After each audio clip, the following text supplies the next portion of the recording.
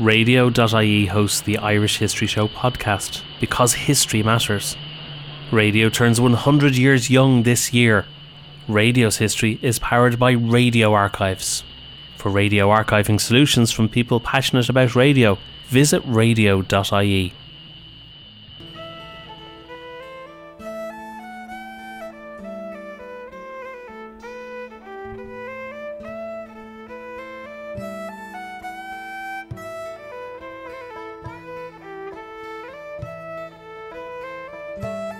Hello and welcome to the Irish History Show. My name is Cathal Brennan, and as always I'm joined by my co-presenter John Dorney from theirishstory.com. Please check out radio.ie for all your radio archiving solutions, and you can visit our website irishhistoryshow.ie for a full archive of all our previous episodes. You can follow us on Twitter at Irish History Pod, or on Facebook, facebook.com/The Irish History Show. If you get a chance, please take a moment to rate and review the show on iTunes, Spotify, Stitcher, or wherever you get your podcasts. It really helps us. If you hear an episode you like, please share it on your social media. We really do appreciate it, and we're so grateful for all the support and feedback we get from you, the listeners.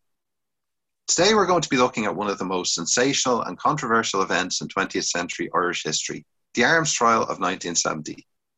The 50th anniversary of the crisis last year saw the publication of new books on the trial, and RTÉ have recently broadcast a documentary, Gun Plot, and an accompanying podcast series, which both feature today's guest, Dr. Brian Hanley.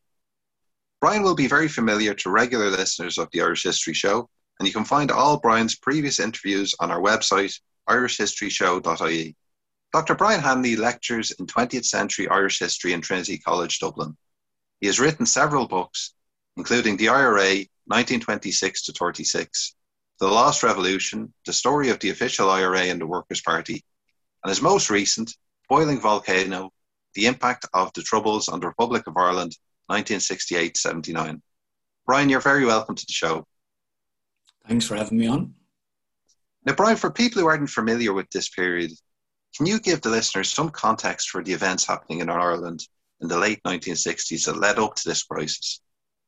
Yeah, well, the North really arrived back on the South's political agenda after October the 5th, 1968, when the Civil Rights March in Derry was battened by the RUC, and this was broadcast into homes across the country and into pubs and so on through television coverage. And following that, there was a big upsurge in interest in the North and a kind of a wave of emotional solidarity with Northern nationalists, which ebbed and flowed throughout 1969. In January, you had the Burntullet March, the attacks on marchers there, which drew a lot of attention in the Republic as well. And then, obviously, in August 1969, when you had the Battle of the Bogside and then the violence in Belfast, and particularly the burning of nationalist homes and the violence between loyalists backed up by the police and specials and nationalists, you had a huge upsurge in interest in the Republic with, demonstrations on the streets, demands for intervention, demands to supply arms and so on. So the North had really arrived back with a bang after October 68. And Brian, was there a realistic prospect of a massacre of Catholics in the North as many feared at the time? I think certainly it was a real fear. I remember when Scott Miller and I wrote The Lost Revolution, we interviewed some of the Republicans who'd been active in Belfast in August 1969, and I remember one of them saying that the morning after the first night's fighting, they were adrenalised and they were wound up, but somebody told a silly joke and they started laughing, and an old woman came over to them and said, "You're laughing now, but you won't be laughing when they come in and slaughter us in our beds." And she actually remembered the 1920s, and people forget that in 1969 there were thousands of people in Belfast who'd actually been alive between 1920 and 1922. So within the nationalist community, that memory was literally burnt into their consciousness. So across Ireland, there was a kind of awareness, particularly that in certain areas of Belfast, nationalists were very vulnerable, and that certainly from the television footage and so on, and from the demands that were being broadcast on the radio, they seemed to have very little arms, whereas everybody knew the police, special constabulary, and loyalists seemed to have access to plenty of weaponry. So I think there was a real fear that you could have had a massacre or a pogrom again in Belfast. Well, how well prepared, Brian, do you think the Irish government were for these events? And in particular, Fianna Fáil had been in power for a very long time under the general election in 1969. How well prepared do you think Fianna Fáil were for everything that was happening at that time? They were spectacularly ill-prepared for what was unleashed in August 1969. And one of the interesting things about that period is that Fianna Fáil were really caught on the hop by the Northern Crisis, because the thrust of Fianna Fáil policy since the early 1960s, originally under Sean Lemass, had been obviously encouraging foreign direct investment, building up the economy, opening up the economy, but also having friendlier relations with the North. And it's in the mid-1960s you have the famous meetings between Sean Lemass and Terence O'Neill, but not just at the level of Taoiseach and Prime Minister. Charles Haughey, for example, entertained Harry West, who was his unionist opposite number, at his home in Dublin. Neil Blaney went to Stormont and met William Craig, who was his unionist opposite number, was photographed front page of the Irish Press, the two men standing outside Stormont smiling and so on. So Fianna Fáil's policy, the thrust of it, had been opening up relations with the North. If you look at the statements of Fianna Fáil politicians in the 1960s, they actually start to call it Northern Ireland, which up till that point had been a term that nobody in southern politics had really used. And up till the late 50s, people still called it the six counties and so on. So October 68 really takes the government by surprise. And obviously Jack Lynch is Taoiseach by this stage, and he offers, sympathy to Northern nationalists, and Eddie McAteer, the leader of the Nationalist Party in Derry, comes down to Dublin. But what's really apparent, and something that I think is missing in a lot of the coverage these days, is that Labour, the far left, the Republican movement, and even Fine Gael are all outflanking Fianna Fáil on the national question. They're all saying we've got to do more for our people in the North. We've got to support the civil rights movement. What is the government going to do to practically aid these people in their demands for justice? And Fianna Fáil initially don't really have an answer to that. And there's a couple of reasons for that. In October 1968, the Fianna Fáil government, and Neil Blaney is the minister directly responsible for this, had introduced a measure put to a referendum to get rid of proportional representation. They wanted to introduce a first past the post system in the Republic's elections. People say, so what? Well, if you're aware of what PR does, it tends to allow minority parties or people who come second or third the prospect of at least getting into Dáil Éireann. First past the post means you win and that's it. Now, people pointed out in 1968 that if we had first past the post in elections to the Dáil, Fianna Fáil would practically always be guaranteed an overall majority. So there's widespread opposition to this. Fine Gael are against it, Labour are against it, trade unions are against it, and so on. But what people also point out is that the introduction of PR is one of the demands of the civil rights movement in the North. So throughout October 1969, opponents of Fianna Fáil in the referendum are saying the people marching in Derry and marching in Belfast want proportional representation, yet our government is trying to take it away from us. And several politicians make the point that Fianna Fáil are just like the Unionists. They want to be in charge all the time. They want untrammeled power. This is very embarrassing for Fianna Fáil, and they lose the referendum. They're humiliated in the referendum, in fact. And they're quite sore about that. And I don't think it's an accident, really, that by the winter of 1968, people like Neil Blaney begin to talk about the North in a way that they hadn't really before. And he makes the first of what becomes a series of very strong speeches about partition. But I think one of the contexts is that the Fianna Fáil government are being outflanked on the North, partially because they have been in power for a long period in the South, and they're associated by the late 60s with a degree of contempt for things like civil liberties, with repressive legislation, with annoyance at protest. I mean, ministers like Neil Blaney, Charlie Haughey, Kevin Boland and so on are really contemptuous of housing protesters in Dublin and of student protests and so on. And they're continually talking about the need for law and order.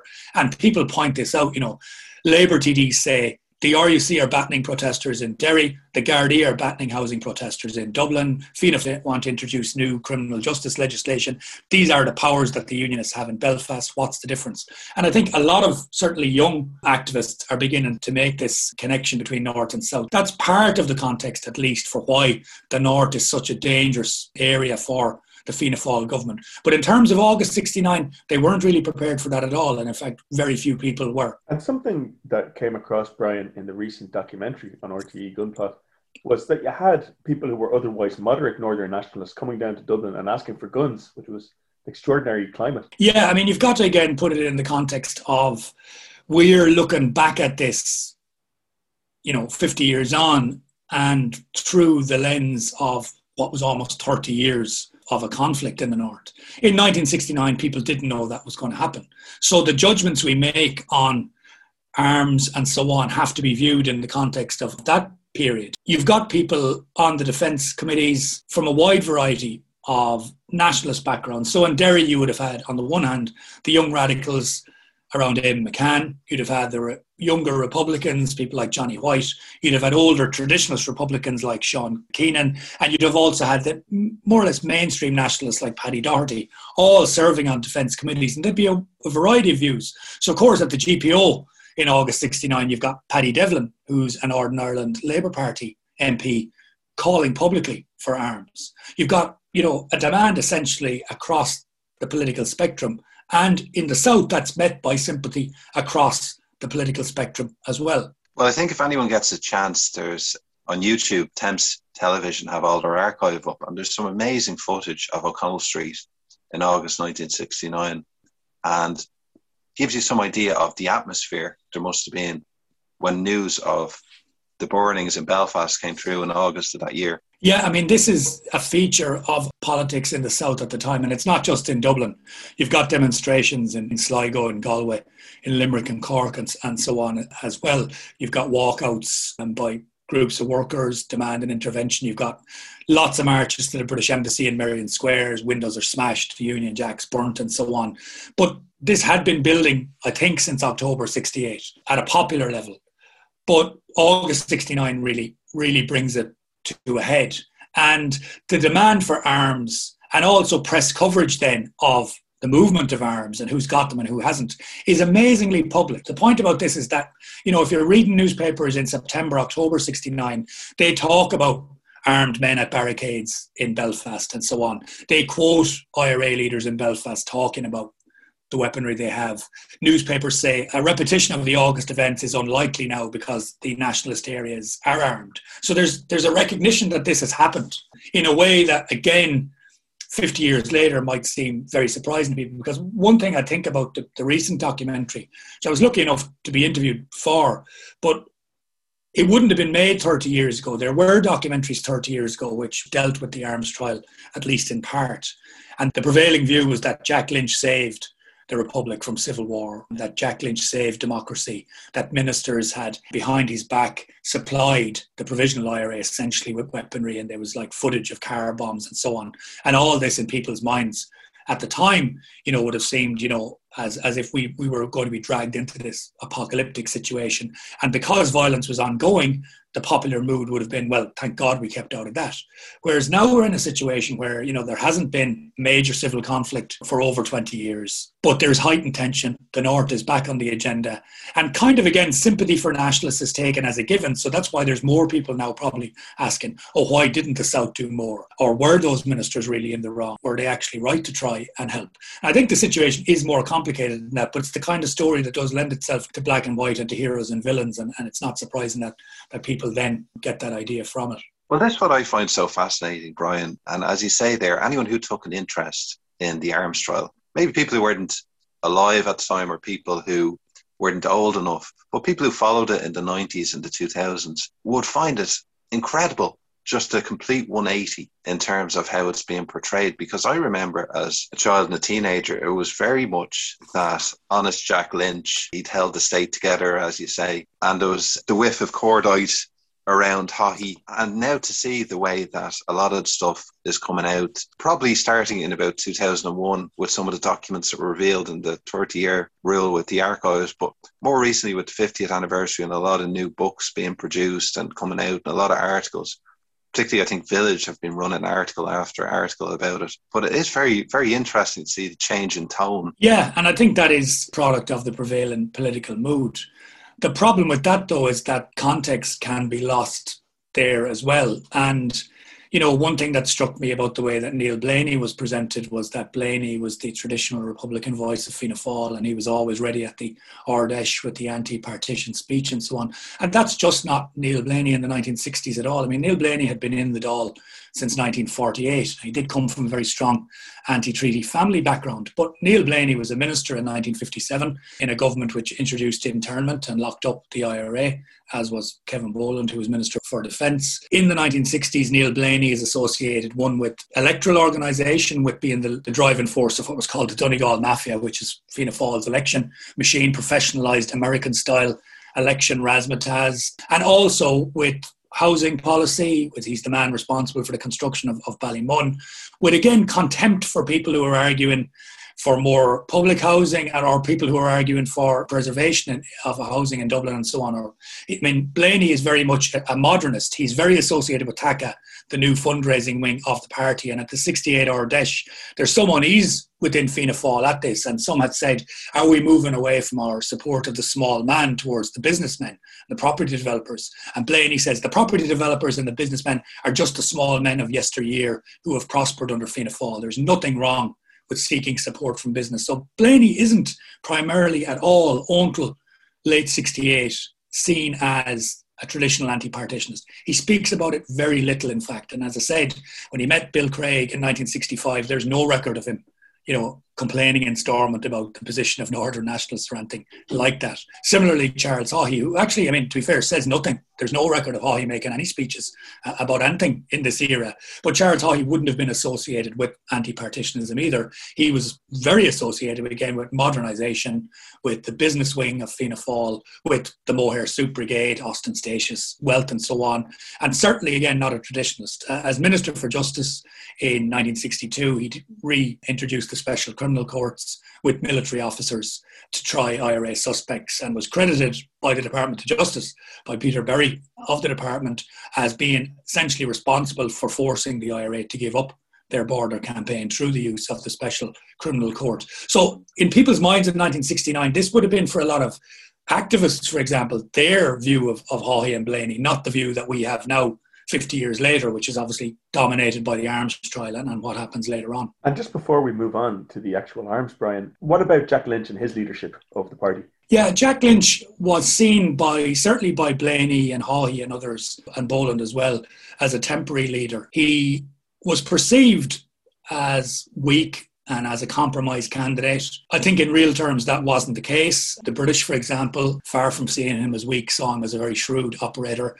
And he also did have a genuine popularity with a lot of the public. His popularity isn't invented by historians. His funeral in Cork was probably the largest political funeral in Cork history. And part of that was due to his sporting career with Cork and so on. But he was seen by some as a compromise candidate after Lemass, the first Fianna Fáil leader that didn't come from a connection with the revolutionary generation. And Neil Blaney and others thought that potentially their time would come for the leadership. But again, Lynch is, in political terms, close to the Lemass idea, in terms of economic development, in terms with maintaining good relations with the North, with Britain. Talk, obviously, by this stage of trying to join the European Economic Community, which the party becomes very associated with as well. And a cautious approach generally to matters of the national question. But certainly within the party, had a strong following, but much of that was from people who just didn't like the other potential leaders. Jack Lynch famously made the speech during the Battle of the Bogside, "We cannot stand idly by." But how realistic a chance was there of Irish Army intervention, overt intervention in the North? I think there was very little chance of real intervention. Paddy Mulrow has written a lot on the security situation in 1969, and he's worth reading on it. And he would argue that a lot of this was the need to be seen to do something. It was performative. Now, moving field hospitals to the border does two things. One, it offers a genuine alternative for people who need treatment. And again, that was a reality in Derry, where Altnagelvin Hospital is on the water side, and people injured in the Bogside wouldn't have wanted to cross the river to a mainly Protestant area where they could be arrested or attacked. So it was much easier to go into Donegal, to Letterkenny Hospital, or to these field hospitals. But it also allows the army to establish bases along the border. So along with the field hospitals, they also moved all sorts of other equipment. So, that's a genuine move by the Defence Forces, but it also gives the impression that you're potentially going to do something else. Militarily, they weren't really in a position to do very much. I'm wary of the fact that when I see people on Twitter in a very blasé way talking about intervention and forcing the UN to intervene and so on, a lot of that is, after the fact. I mean, Neil Blaney later claimed that he wanted to force UN intervention. Now, how long does it take the UN to intervene? They wouldn't have, the Swedish or the Ethiopian or the Indian troops wouldn't have arrived the next day. So had the Irish Army gone into the Bogside or gone into Newry, they probably could have taken those places because they would have been popular support for them as well. But what happens then if the British move their forces against you? When are the UN going to arrive to call a halt to all this? I mean, I think it's all very, very hypothetical. And certainly I think the Defence Forces were very worried about the capacity they had. They didn't have air cover, for example, which is important to put it mildly. Plus, the RUC and the Special Constabulary alone had armoured cars and other equipment like that. This wouldn't have been a painless process. And I think most importantly, which is recognised by some, I think, at least, that it would have done nothing for nationalists in Belfast. And in fact, Lynch's speech made things worse in many ways. But also, intervention would mean that areas where Catholics were isolated far from the border, they'd have been very, very vulnerable. And you probably would have had massacres of nationalists in those places. What Lynch's speech does is, one, it tells people that, yes, we're concerned and we want to do something. It tells nationalists in the north that we are going to help you. And I think the view in Belfast and Derry was that the Irish Army were coming. It also then says to Loyal State, the Irish Army are coming. So it made things worse. There's no doubt about that. But at the same time, he absolutely had to say it. One of his key advisors, T.K. Whittaker, who's, if the closest thing to a secular saint that official Ireland tends to have these days. But T.K. Whittaker's view was that what was happening in the Bogside was teenage hooliganism and that the government should disassociate itself from it. I mean, Lynch had the cop on to realise that that was not a runner. People didn't see it as teenage hooliganism. It wasn't anyway. But, that people were in sympathy with the Bogsiders. So he had to express sympathy with them. But I think Lynch and large elements of his party were more cautious perhaps than people might expect from Fianna Fáil at the time. And there really were, several factions within Fianna Fáil. At a ground level, I think people just thought, yes, go in. Let's go in and help our people. And there's widespread calls from all kinds of people to do that. But the actual people who could do that, I think were far more cautious. As a kind of a transition to talk about the actual arms crisis, Brian, I mean, is it fair to say then that thinking switched to a more kind of covert role where arms would be sourced somewhere else and they might be funneled into people who might defend Catholic areas? Yes, and I think that's what happened. And I think in some ways it wasn't that covert because, as I said to you, there's all kinds of press speculation throughout August and September and October about efforts to supply arms and who's doing it and so on. And also I think Captain James Kelly of the Irish Army wasn't very covert in his kind of travels around the north. I mean, I think certainly British intelligence would have had a fair idea of what he was doing. And all kinds of people met him. I mean, again, when Scott and I were researching the last revolution, we met Republicans in Belfast who'd met Kelly and who thought he was pretty sincere and thought he wanted to help. And of course, the networks then that are already established, which were the Republican movement's networks, are the ones that are going to be used to some extent to move weaponry. Weaponry had already been moved up in late August. Again, the IRA are kind of missing from the story now, and I think there's a couple of reasons for that. But the point is that the IRA moved everything it had to Belfast after what had happened in August, and it began moving other things. And there was never an official order for this. Some people think there was, but I don't think there was. But the fact is, a blind eye was turned to a great extent to people who were trying to get arms into Derry and Belfast after August.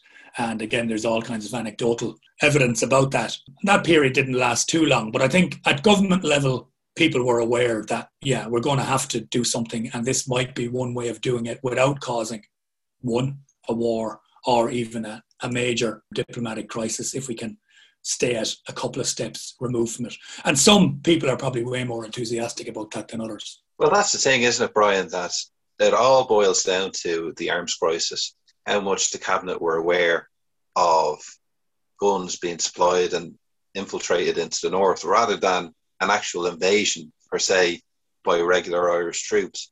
And if we look at that period, like September 1969, you have the military training of people from Derry in Fort Dunree in Donegal. And that's sort of hushed up or abandoned when the press become aware of it. But it's hard to argue that Lynch and the cabinet are not aware of what's going on. Yeah, I mean, I think at this stage, it's only the Jack Lynch fan club, which is a very big fan club, who think that he didn't know and that he was shocked by this and that he moved to stop it when he found out. I mean, I think the cabinet did know. And then there were people, as I say, who closed their ears to it and others who were much more directly in favour of it.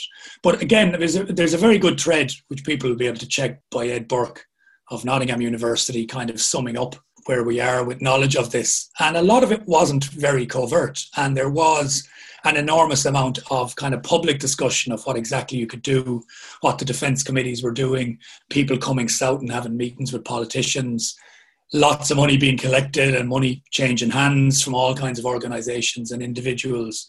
And in many ways, it's a very inadequate and also ramshackle response at times.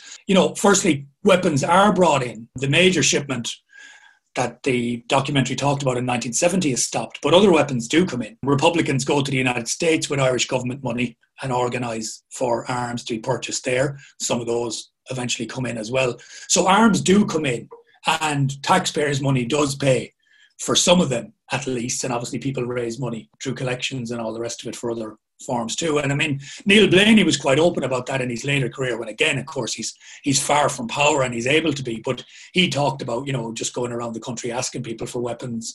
He stood up, in the Dáil in late 72 during a debate on the Offences Against the State Act, and said, me and other members of this House helped bring into being what you now call, the Provisional IRA. I don't think he was saying that he set them up, but what he was saying was that we helped arm people in 1969. I think there was pretty much common knowledge about that. Again, people might be surprised, but Tyrone Republican told me they went to Leitrim and they got money they got arms from what they called blue shirt sources, which means, Fine Gael supporters in 1969. And that wouldn't surprise me at all in the kind of atmosphere that existed. Again, we've got to view it in the way people were operating at the time rather than the political meanings which are given to it decades later. And what was the role of Captain James Kelly of the Irish Army? Well, Kelly seems to have been, in many ways, the central conduit and the contact between whoever's involved in the cabinet and the various defence committees across the north. And I think he met a whole range of people, as I said. The Derry Defence Committee I've mentioned, but in Belfast you had people, the chairman of the Defence Committee was Jim Sullivan, who was an IRA leader in the Lower Falls area of Belfast. You also had people, Paddy Devlin, who'd been a Labour MP, Northern Ireland Labour MP, involved as well. Tom Connaughty, who was a local nationalist businessman. Paddy Kennedy, who was, I think, Republican Labour MP, and so on. You'd local clergy involved. And you'd got all these competing factions as well, which again becomes significant in the later story, because one of the reasons the arms crisis is so controversial is because ultimately you have the birth of a new IRA and you have a 30-year war. So, unionists, for example, and also occasionally people, certainly up to relatively recently in the Republic, would, talk about how arms were distributed to the Provisional IRA and so on. Now, the Provisionals didn't formally exist until late December, but the split had happened in Belfast by September. So on the defence committees, you'd have had people who supported the Dublin Goulding IRA leadership, and also people who were now allied with people like John Kelly, who's the Belfast Republican mentioned always in terms of the arms trial as well, and a whole range of other people like Billy McKee and so on, who were becoming the Provisional IRA. Now, these people were still cooperating at the time, and they would have been dealing with various people in other parts of the north, some Republicans, some nationalists and so on. And Kelly would have met those people as he travelled around, and he gave various accounts of it. He wrote his own memoirs. He obviously felt he'd been scapegoated and hung out to dry, but also then he talked about the various people he met. What's also important is that, of course, politics does matter.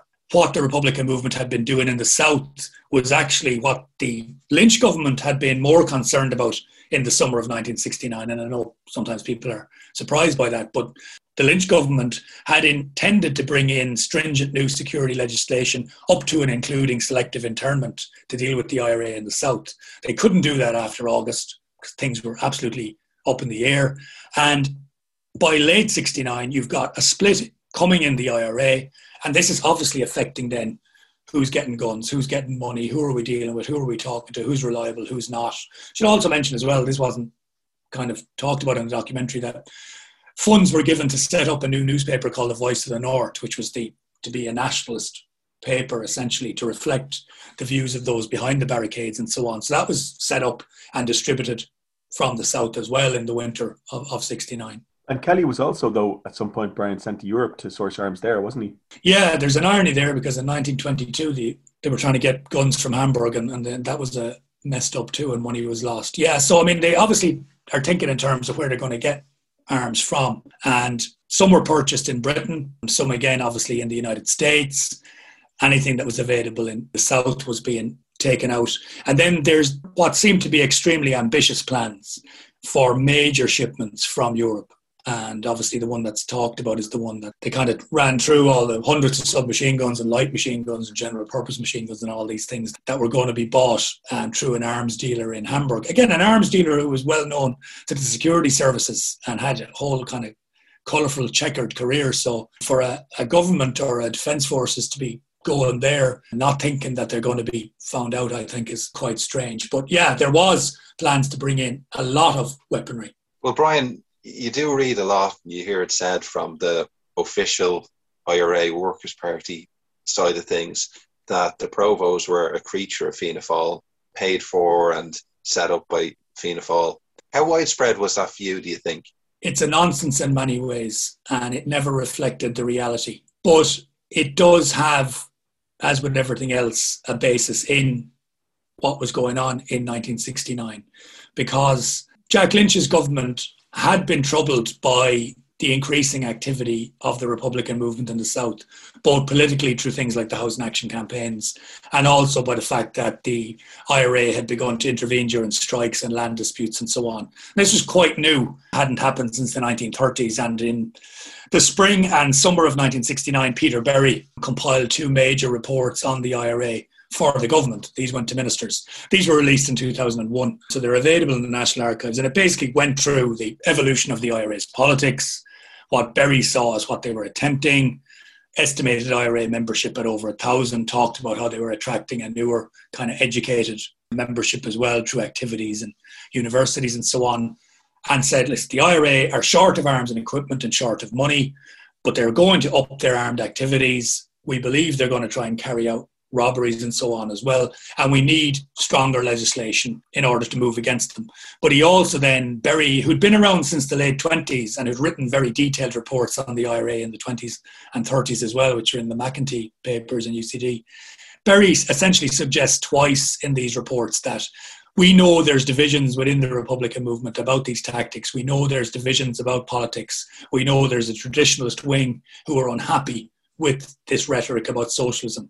And it would be a good thing if a split was encouraged by the church and state, as he says. So he wanted, again, the Catholic Church perhaps to condemn the IRA in stronger terms. And he says, if this happens, you'll have a split like that with the Republican Congress in the 1930s, and this will tremendously weaken them. Now, Berry is not saying, I want a new IRA that we can control. He's saying, let them split and let two factions exist. And he's talking about the South. He hasn't got any conception really that this might have any reality north of the border, because the North hasn't, exploded yet, as it does in August. So, there was a Department of Justice file which suggested a split in the IRA would be a good thing. And it was given to government ministers, so government ministers had at least had that on their desk. But that's not the same thing at all as saying that the government planned to split the IRA and to set up a new IRA. I don't think that's what happened.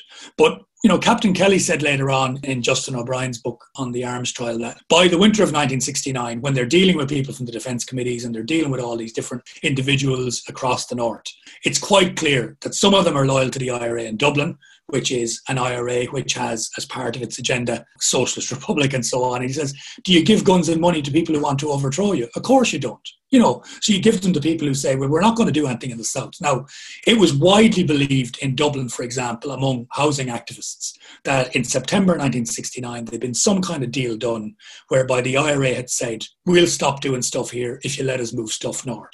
And that would have been the IRA in general, not just, any kind of dissidents within it. And that was widely believed on the ground. Again, it's reported in the press at the time. And Berry believed, that the Gardaí or at least elements, within the government had basically said to the IRA, if you stop doing what you're doing in the south, you can move weapons north, because we know that, weapons have to be got up there. So this is a very complex and messy situation. And in the longer run, I think the official Republicans, to explain their ultimate failure and their ultimate lack of success in some ways, fell back on the idea that this had all been preordained by some Machiavellian characters within Fianna Fáil and so on. And I think it was much, much more messy than that. Members of both IRA factions got guns and money from people essentially working for the Irish government, but they got them from all sorts of other places as well. And nobody again knew what was going to happen next, really, after 69. There's a very dramatic event, though, Brian, which is kind of the pinnacle of the arms crisis in the south, which is that an arms shipment, I think, is actually brought into Dublin Airport, and the Garda Special Branch and the Gardaí refused to let it leave the airport. Is that right? Yeah, they're supposed to have surrounded Dublin Airport and to kind of told the government that this wouldn't happen on their watch. Now, that's not really surprising, given that the Special Branch and the IRA in all guises had been enemies, since the foundation of the state. And even though the Special Branch had undergone big changes at various stages, they'd always had this conflict with the Republican movement.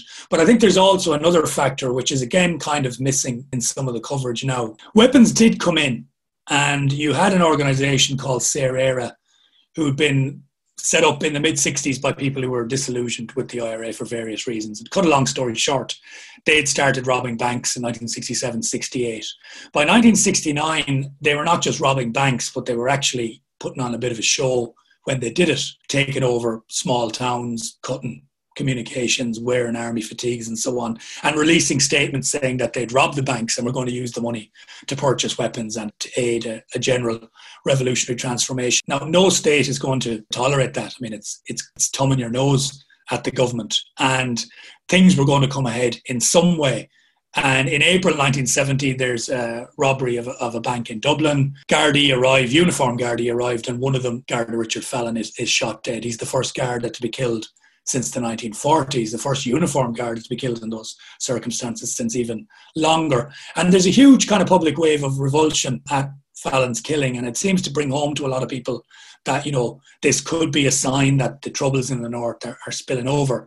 But it's also has obviously a dramatic effect on the Gardaí themselves, because whatever their personal feelings about the north, there are rumours that the guns that Saor Éire were using had come in post-August, and whether that's true or not, the fact is that that's obviously going to cause the Gardaí to take a much harder line. And Kieran Conway, in his book Southside Provisional, talks about he's a Republican, he's in a bar in Dunleary on the night that Garda Fallon is killed, and he's sitting at the bar and he's wearing a Connolly badge, and he starts trying to hide it because he says there's these real working men at the bar railing angrily at the IRA for killing a Garda. So the public mood changes very quickly. And again, I think that has an impact on the Gardaí's thinking as well.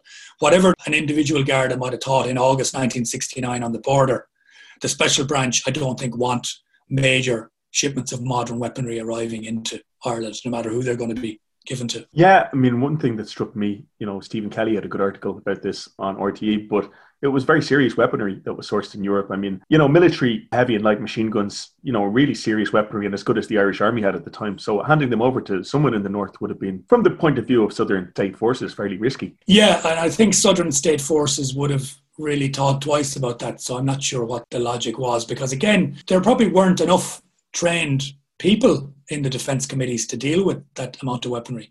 I mean, the weapons that were moved up in the spring of 1970 were the FCA's Lee Enfields. And even then, I think it takes some training to operate a Lee Enfield rifle, So what exactly all that weaponry was going to be used for or given, or who it was going to be given to, I just don't know. Certainly it could have been used for defence. But there's another argument which is put forward, I think, maybe by Michael Heaney and others, which is, had the Irish government done that, then you wouldn't have seen the emergence of a provisional IRA, because the nationalists would have been adequately armed and therefore they wouldn't have needed an IRA.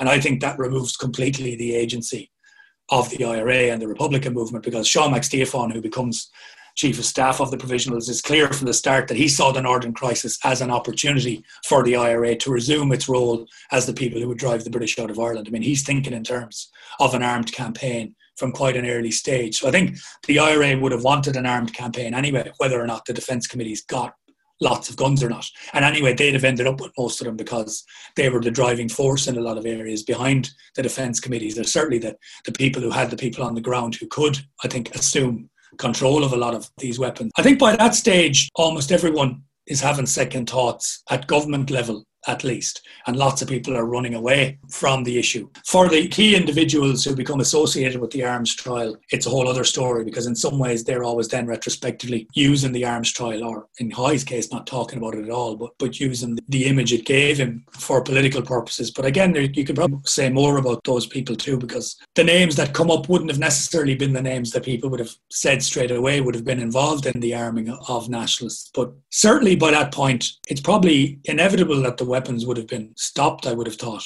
It would have, caused more than a diplomatic crisis as well, because the British would have been pretty aware those kind of weapons were coming in too. But one of the things that's really apparent from the arms trials is just how dysfunctional the government is in Dublin. You see, like, the fiasco of moving the rifles to Dundalk in April of 1970, the fact that this committee with Blaney and Haughey have £100,000, an awful lot of money at the time, and no real oversight really from the rest of the cabinet. And nobody really seems to know what anyone else is doing. Yeah, that's true. And again, that might be a way of being in favour of something, but, having reason, plausible denial or whatever.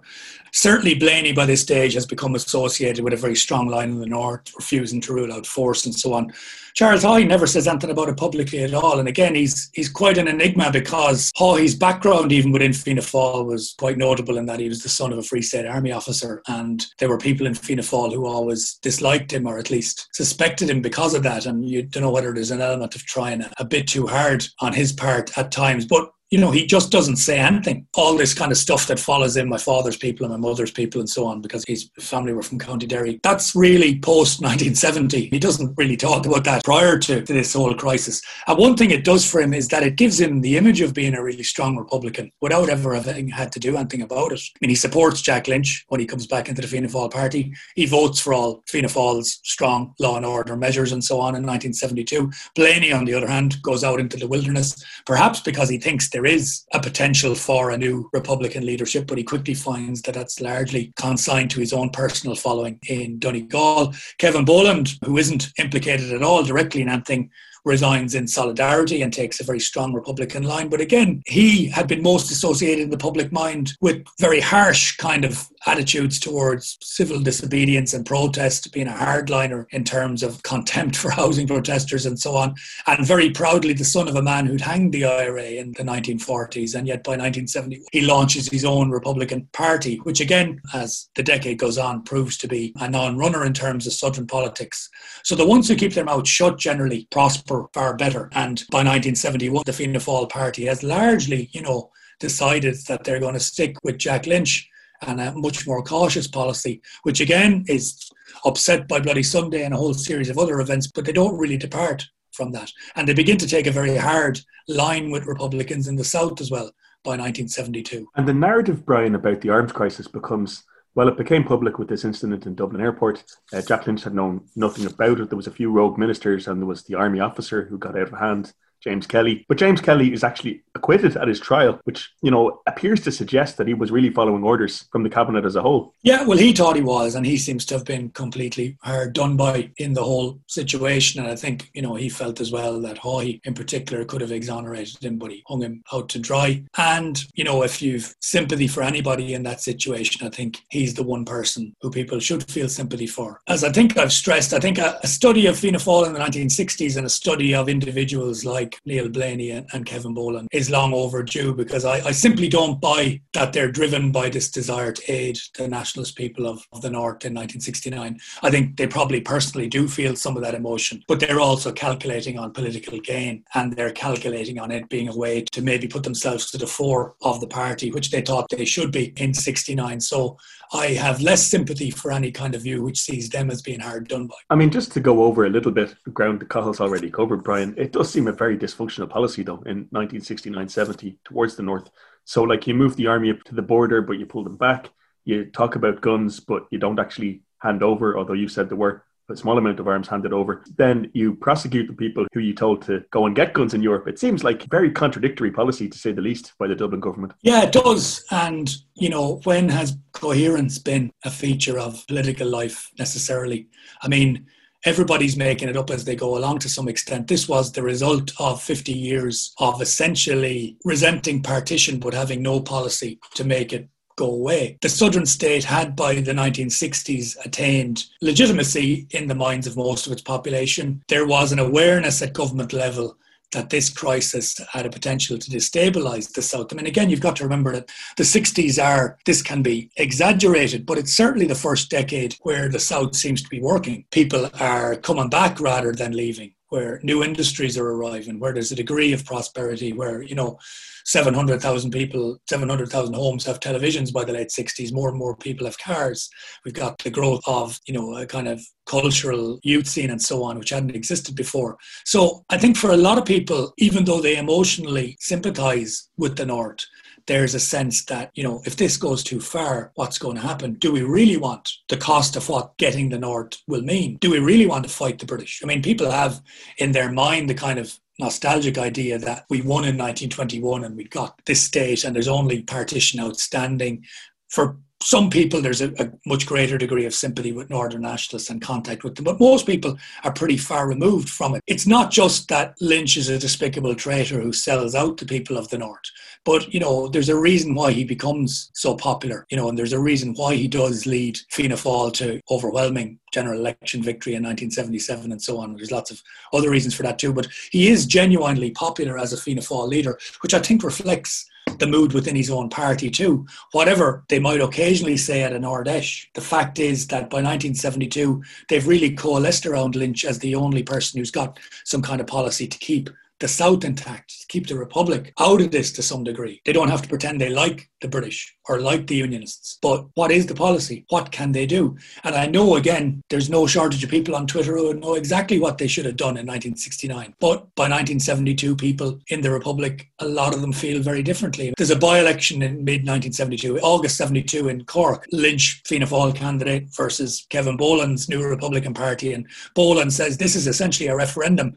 Do we stand for the people who are fighting in the North? Do you support them? And of course, there's an overwhelming majority, 20,000 votes for Jack Lynch's candidate and 1,000 votes for Kevin Boland's and so on, and thousands of votes for Labour and Fine Gael as well. And the British diplomats at the time say, well, this shows that the South really doesn't want trouble, that actually Lynch's policy of essentially stepping back is what people want.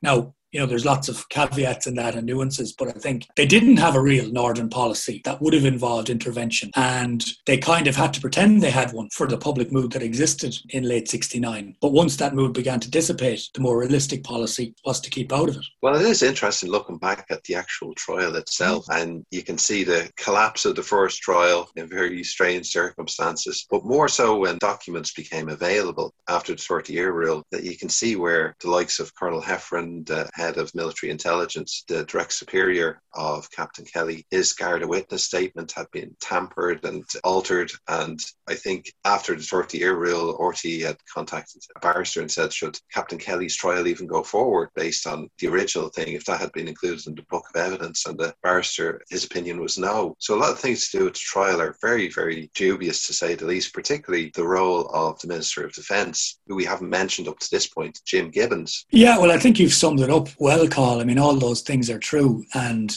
the only kind of conclusion you can draw is that everybody was lying, everybody had an agenda, and they effectively were looking for ways to cover this up. Because, I mean, obviously admitting that they were intent on supplying arms to people in the North would have possibly provoked another major crisis in 1970. But I suppose there is then the broader question of why by 1970 does this not lead to Jack Lynch being overthrown by an angry Republican Fianna Fáil? Why does the party rally around him? Why does the grassroots of the party, even to a great extent, rally around him? Why doesn't Blaney or Boland attain success for their differing Republican initiatives? And you've got broader questions of the way that the North was interacting with kind of people in the Republic by that stage. And I think sometimes that can be lost, the smoke and mirrors of exactly who was saying what to who in the winter of 1969 and so on. It's really hard to pull that apart. And the thing for me is how the North provoked this huge crisis ISIS, and then almost just as quickly could be replaced by, I think there's an opinion poll in the spring of 1970, so post-August, post-69, and something like industrial relations strikes are by far the biggest issue for the electorate. Cost of living next, law and order, whatever, and then the North. So already, like, people in the South were beginning to see this as less of a crucial issue for them than all these other aspects of their lives. Well, after the arms trial, we do see the long rehabilitation of Charlie Haughey and the chicken and chip circuit and cultivating the grassroots. And I said there before, he really does cultivate this idea of himself as the great Republican, and Lynch is forced to, almost by grassroots pressure, to bring him back into the cabinet, or bring him back into the shadow cabinet. Yeah, it's really interesting, again, the way he doesn't really ever say too much about Dad Uncle. He does make the famous speech when he's Taoiseach about the North being a failed political entity, but when he,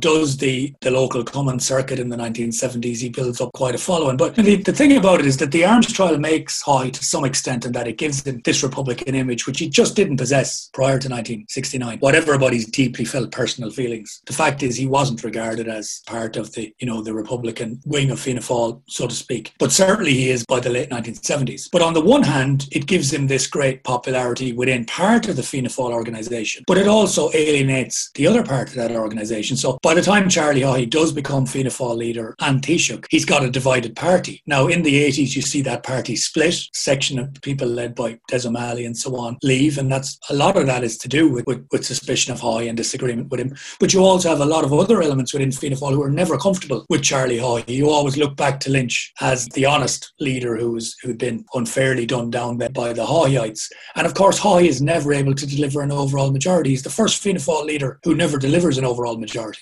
1977, Lynch walks to power. It's that huge landslide election. But 81, 87, 89, Haughey is the first Fianna Fáil leader who has to go into coalition with his deadly enemies, in theory, Des O'Malley and so on. So actually, the arms trial both makes his reputation in some ways, but also fatally damages him with a section of his own party. I'm not talking about the people who don't like him already, and I'm not talking about Fine Gael even, or others in public life. I'm talking within Fianna Fáil itself. My family would have been generally a Fianna Fáil supporting family, and they wouldn't have been Haugheyeites. And you find in a lot of people, there are elements of this in existence today, even with the way people talk about Micheál Martin and his attitude to Sinn Féin. And I think it's strange as a Fianna Fáiler that he's so hostile. That's not strange at all. That's an element within Fianna Fáil as well. And so that Haughey's such a divisive character that actually he's a failure in some ways as a Fianna Fáil leader. And also the other interesting thing, and again, Paddy Mulrow brings this out in his book on security, is that for all Haughey's image as the hardline Republican, one initially a very positive relationship with Margaret Thatcher until the Falklands at least, but on Irish terms they get on quite well initially. Also, the Gardaí and the RUC increased cooperation after Haughey comes to power, and the British say privately this is a good thing, but it suits everyone not to talk about it because, Fianna Fáil Republicans couldn't go on believing that Charlie is sticking one to the Brits when in actual terms security cooperation increases under Haughey and Fianna Fáil. In 87, the biggest single operations against the IRA in the South in terms of searches undertaken by a Charlie Haughey-led government,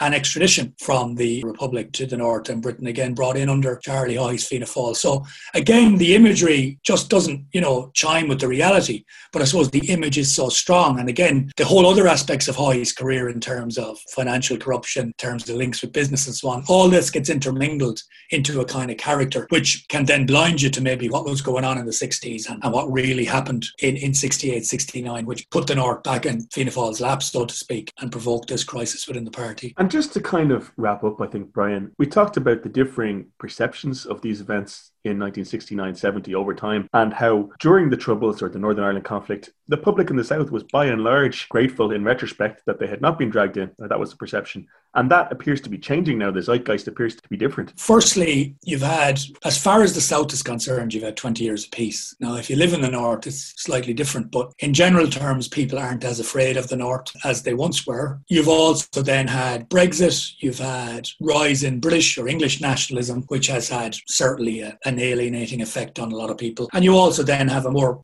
positive view towards the idea of a united Ireland and republicanism. So therefore, looking back at 69, I think many people would say, why didn't the South do more? Why didn't we intervene? Why didn't we help people when they were being attacked? And you can't make people understand contexts if they weren't there. So in the 1980s, when the North was a running sore, and when violence was taking place all the time. And again, when this violence seemed to be so confusing and complicated because it wasn't straightforward. In the early 70s, when there was broad sympathy with Northern nationalists and when the IRA and so on were initially in conflict, people still had an idea very much in the South of a romantic IRA from the War of Independence. Now, we know, studying the War of Independence, that that romantic idea really isn't true. But people genuinely felt it. They thought that the IRA under Michael Collins and so on had fought the Black and Tans and the auxiliaries and had fought a good, clean fight and had ultimately got freedom for part of the country. People thought that in 70, 71 about the old IRA as well. And by 1972, when bodies are being shoveled into bags on television and when there's car bombings and when there's widespread civilian casualties, people genuinely in the South turn off. There's absolutely no doubt about that.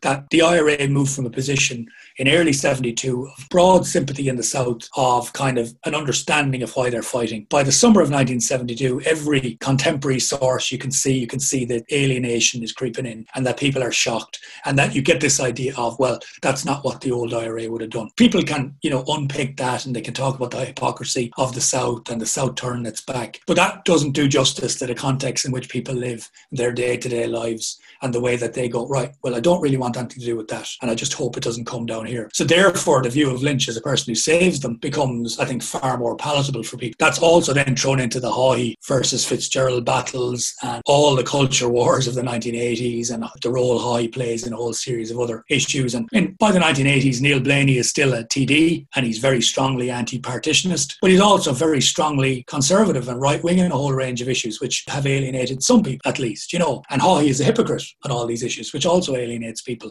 So the arms trial, without people even knowing what happened, becomes, well, he was involved with that and I don't like him, so he must have been wrong then. Lynch, well, he must have been right because he was against him. People all choose sides. I can tell you, people watching the documentary the other night, a lot of them had already known what they believed. And they were either hoping the documentary would confirm that belief or they could denounce it as having been, all lies or whatever. So I think this is part of the history we live with, which is of a conflict which is always going to be hugely divisive, which, divided people sharply in terms of opinion in Southern Ireland, across party lines, across class lines, across a whole range of issues, and which is unravelling, as we get closer to the ultimately a discussion again about the United Ireland and so on. All these issues will return and return and return. And I think maybe looking at what was going on prior to the North exploding gives you some idea of the context in which people made the decisions that they did in 69. But briefly, Brian, why do you think that there's kind of, to some extent, a kind of resurgence of nationalist feeling or Republican interpretation of what went on back then? I think partially because, I don't want to sound dismissive of people, but it's cost-free, now. It's easy to support the armed struggle when the armed struggle isn't taking place. And therefore, people can be far more sympathetic to the IRA's position now that it really doesn't matter. Don't tell me what you'd have definitely done in 1981 unless you did it in 1981. There were Republicans, active Republicans, and people who were in sympathy with the IRA and people who were more broadly in sympathy with Northern nationalists who right throughout the 1970s and 1980s were politically active. And I look back at what they said and what they did and I'll take it seriously. But I won't take seriously somebody now saying that, this was the story, we should have done this, should have done that, when you can say that about anything in history.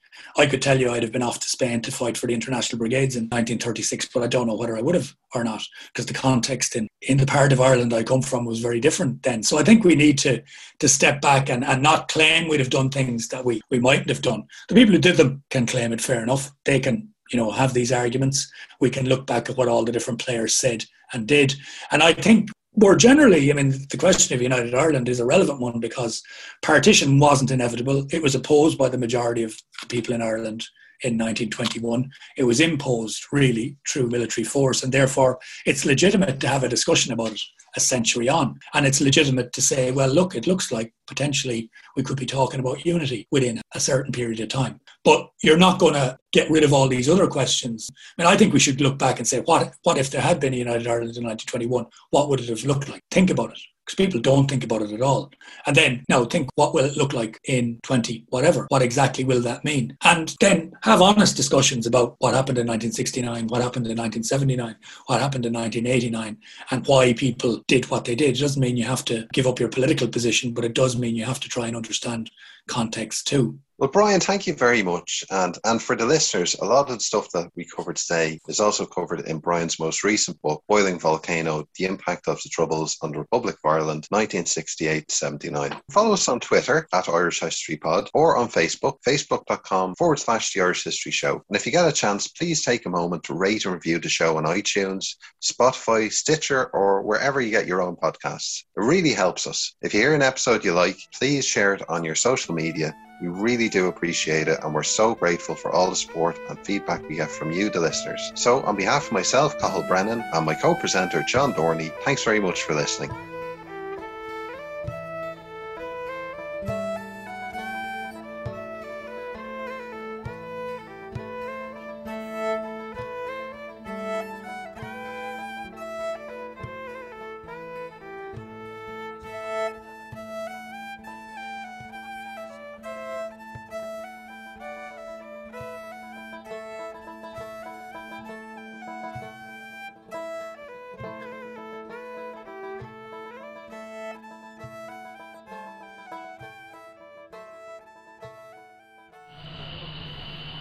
Radio.ie hosts the Irish History Show podcast because history matters. Radio turns 100 years young this year. Radio's history is powered by Radio Archives. For radio archiving solutions from people passionate about radio, visit radio.ie.